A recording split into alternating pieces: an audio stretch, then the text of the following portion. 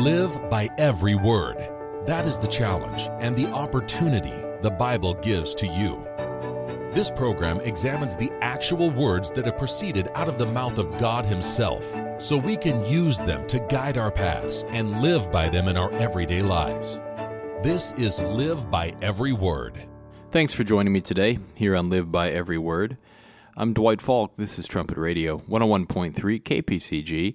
We're online at kpcg.fm, and we have a live link at thetrumpet.com as well. And, of course, all of our programming is available in podcasts, and that's at thetrumpet.com, kpcg.fm, or wherever you like to find your podcasts. Well, what does the Bible mean when it mentions a fire that shall never be quenched? That's quite an interesting expression. A fire that shall never be quenched. It's mentioned in terms of punishment. What does that mean? Is there a fire that is burning now and it will just keep burning and it's always been burning? What does the Bible mean when it talks about a fire that shall never be quenched? Well, that's what people often assume. They say, well, it's probably just a fire that's always burned and will continue to burn. But that's actually a false assumption. Let's see what the Bible means when it talks about a fire that will never be quenched. And of course, this ties into God's plan for mankind and what He's doing, and there's a lot of misunderstanding about that. Notice this passage here in Matthew 3. We've got a few passages today, so if you have a Bible handy, please get it out. We'll take a look at these together. And we'll start here by seeing what John the Baptist wrote. This is in Matthew 3 and verses 12 and 13. And John says and writes, I indeed baptize you with water unto repentance, but he that comes after me is mightier than I, whose shoes I am not worthy to bear. He shall baptize you with the Holy Spirit and with fire. Verse 12 says, whose fan is in his hand, and he will thoroughly purge his floor, and gather his wheat into the garner, but he will burn up the chaff with unquenchable fire. And John the Baptist here is prophesying about Jesus Christ, the first coming of Jesus Christ, and he's also then talking about what Christ will do at His second coming. But he says that Christ will burn up the chaff, or those who refuse to obey God, with unquenchable fire. And now, just as an aside, it's interesting how people can think that Christ did away with God's law, but then how would that be? How would that be possible? Because here he says, John the Baptist says, talking about Christ, that in fact Christ will burn up those who refuse to obey God's law.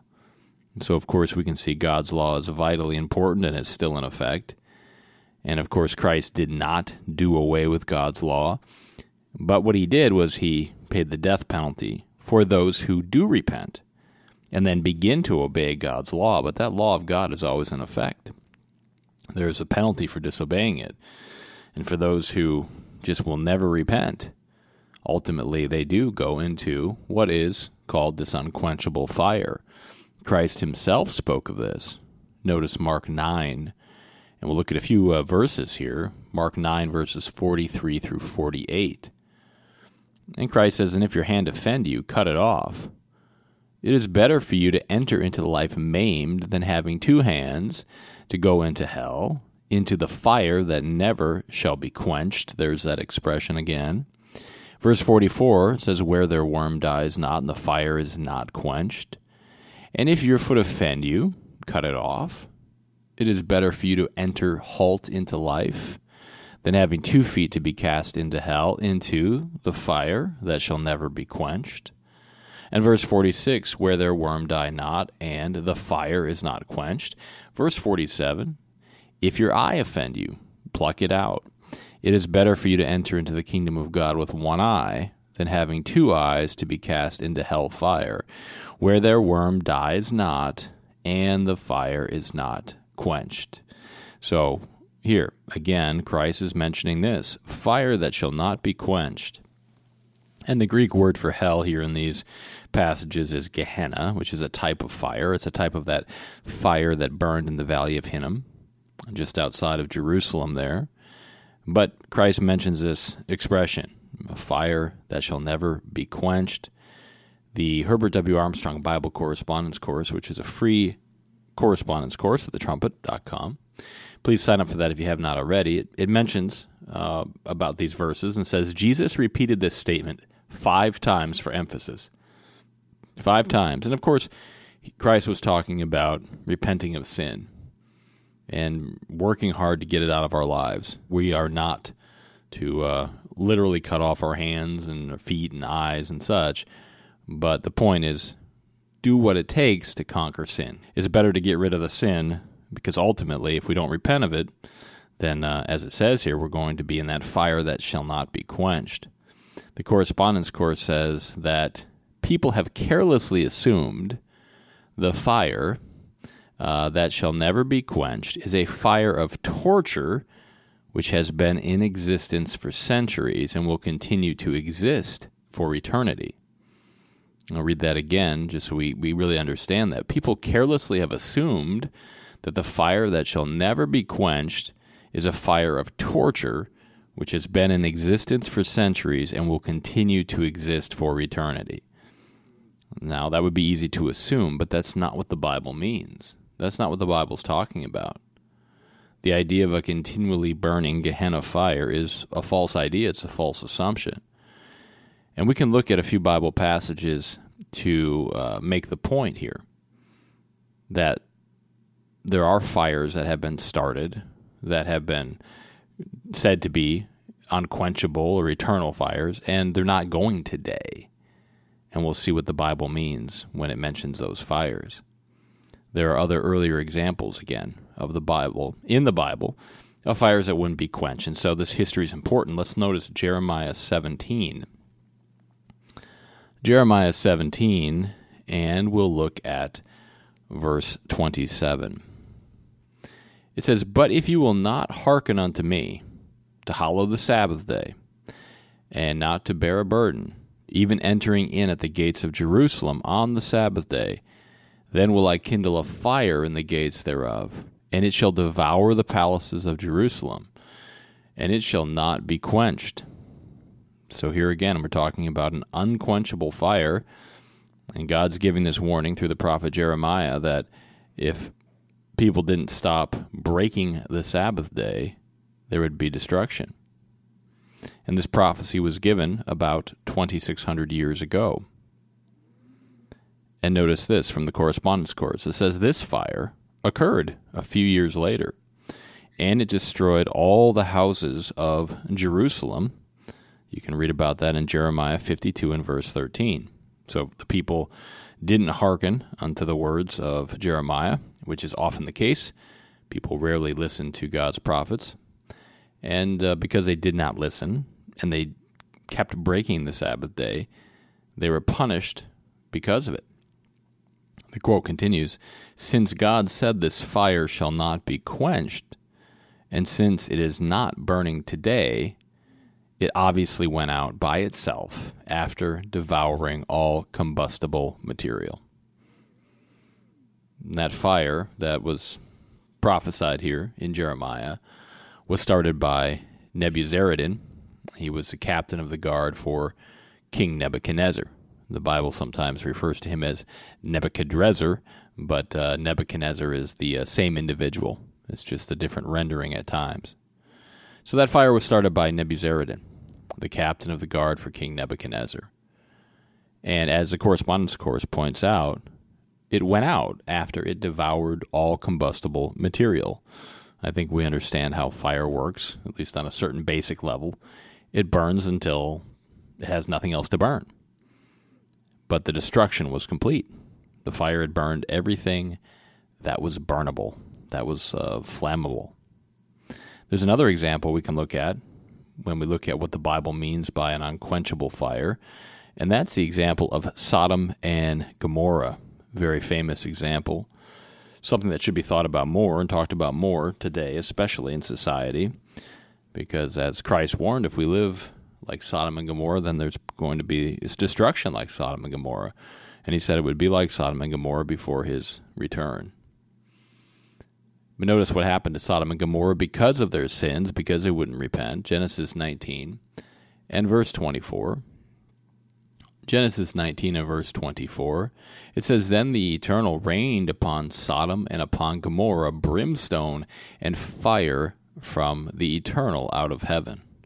So if you read Christ's account of this event in Luke 17 and verse 29, you see that Christ says that the fire destroyed them all.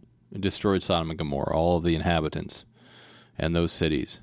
And of course, God rained down literal fire upon those cities. And it destroyed the cities and the inhabitants. So it was quite an amazing, miraculous event.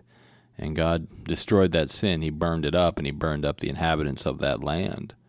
And he did it so that he could stop that sin, and that the sins wouldn't keep spreading out to other areas. Also, he stopped those people so that he could resurrect them and give them a chance to change their ways later. So it was a very merciful thing that was done also. But it was total destruction because of sin. Notice Jude 7, referring to this same event. Jude 7. It says, Even as Sodom and Gomorrah and the cities about them in like manner, giving themselves over to fornication. So it's no mystery as to why the inhabitants of Sodom and Gomorrah were destroyed along with their cities, because they were giving themselves over to fornication, to adultery, all kinds of sexual perversions. It says, In going after strange flesh, they're set forth for an example, suffering the vengeance of eternal fire. So they're set forth as an example. And again, that's why it's important, just in general, to even consider that example. Because they were doing what? Well, they were giving themselves over to fornication, going after strange flesh, and because of it, they were destroyed. They suffered, as it says, the vengeance of eternal fire. So eternal fire, a fire that shall never be quenched. You know, the similar statements here, and we have to understand what these mean. It says, so if you go and you look at the location of Sodom and Gomorrah, as far as most people believe, it's located in the area of the Dead Sea. You can go view that area roughly today. It's very hot there. It's very dry. There's been a few Trumpet Daily programs filmed there over the years. I think those are still at thetrumpet.com. But there's no fire there, right? But it said it was the vengeance of eternal fire. Well, there's no fire there anymore. We need to understand why that's the case. Why? Why is it that when the Bible says a fire that shall never be quenched, it doesn't mean that it'll be there going and going and going forever? Why is that? Well, let's look at something here in Proverbs 26 and verse 20. Proverbs 26 and verse 20. Here's a really basic truth that I think we all know, even just from physical observation. Proverbs 26 and verse 20, it says, Where no wood is, there the fire goes out. So if you've ever built a campfire or burned some brush or something, you know that the fire will go really well until you run out of things to burn. The fire burns itself out if you don't stop it beforehand, if you don't put some water on it, if you don't quench the fire. If it's a fire that is not quenched, it will burn until it runs out of things to burn. And that's what happened in Sodom and Gomorrah. The fire came and burned it and destroyed it. Now, why is it called eternal fire? Notice the correspondence course says the expression eternal fire that we just read about in Jude 7 means a fire whose results are permanent or everlasting. It's not a fire that burns forever. It's not a fire that burns forever, but the results of it are permanent and everlasting. Sodom and Gomorrah, it says, were utterly destroyed centuries ago. They are not burning today. And again, if you go over there and you take a look, you'll see that they are not there. They are gone. And that's absolutely what happened. God destroyed them because of their sins. They're destroyed completely. It says these scriptures prove the fire that shall never be quenched will not torment people forever. See, that's a false idea, the idea of a eternally burning hellfire as people would view it. That's not the case. It says the fires were never quenched or put out prematurely by anyone. The flames merely died out when they had nothing more to consume. Even so it will be with the final Gehenna fire that will consume the wicked. It will be unquenchable, but it will finally burn itself out. And so that's what we have to understand when it comes to what the Bible means when it talks about an unquenchable fire. It'll burn itself out. There'll be nothing to burn. And then it's over with. But it completely destroys. And so for those people who, and again, hopefully it's very few, but those who refuse to obey God, refuse to repent, they just won't listen. Even when their minds are open to the truth, they see that it's right, they see that it's the way to go, and they still don't want to go that direction. Well, there's nothing more that God can do with them except put them out of their misery, just like he had to destroy Sodom and Gomorrah and put them out of their misery. Now, they will have a chance, of course. Christ talked about that. But for people that just refuse, just absolutely refuse to obey God, the end is being burnt in the lake of fire that the Bible talks about. But that fire then burns itself out, and it takes the sin with it. And it takes away that evil and that wickedness and those people that practice it. And so it's important to really understand the truth about what God's going to do with those who won't repent. Now, most people will, and they have an incredible potential, a wonderful potential. And we have a book on that, The Incredible Human Potential, at thetrumpet.com. Please request that, and it shows that God is expanding his family. He wants to bring all of mankind into his family.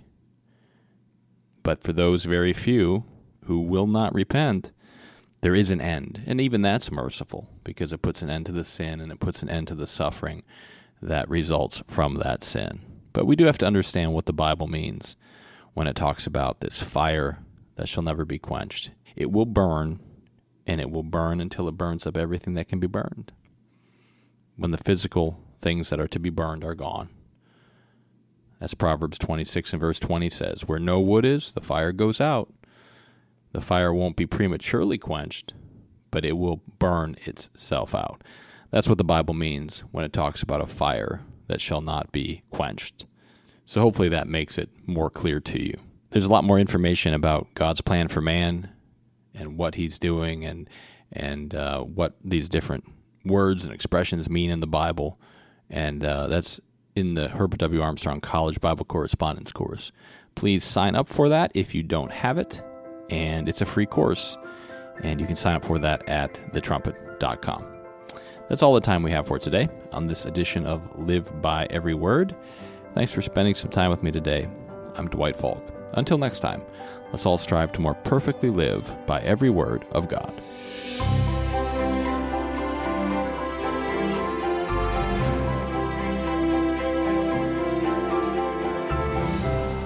You've been listening to Live by Every Word on Trumpet Radio 101.3 KPCG and online at kpcg.fm and thetrumpet.com.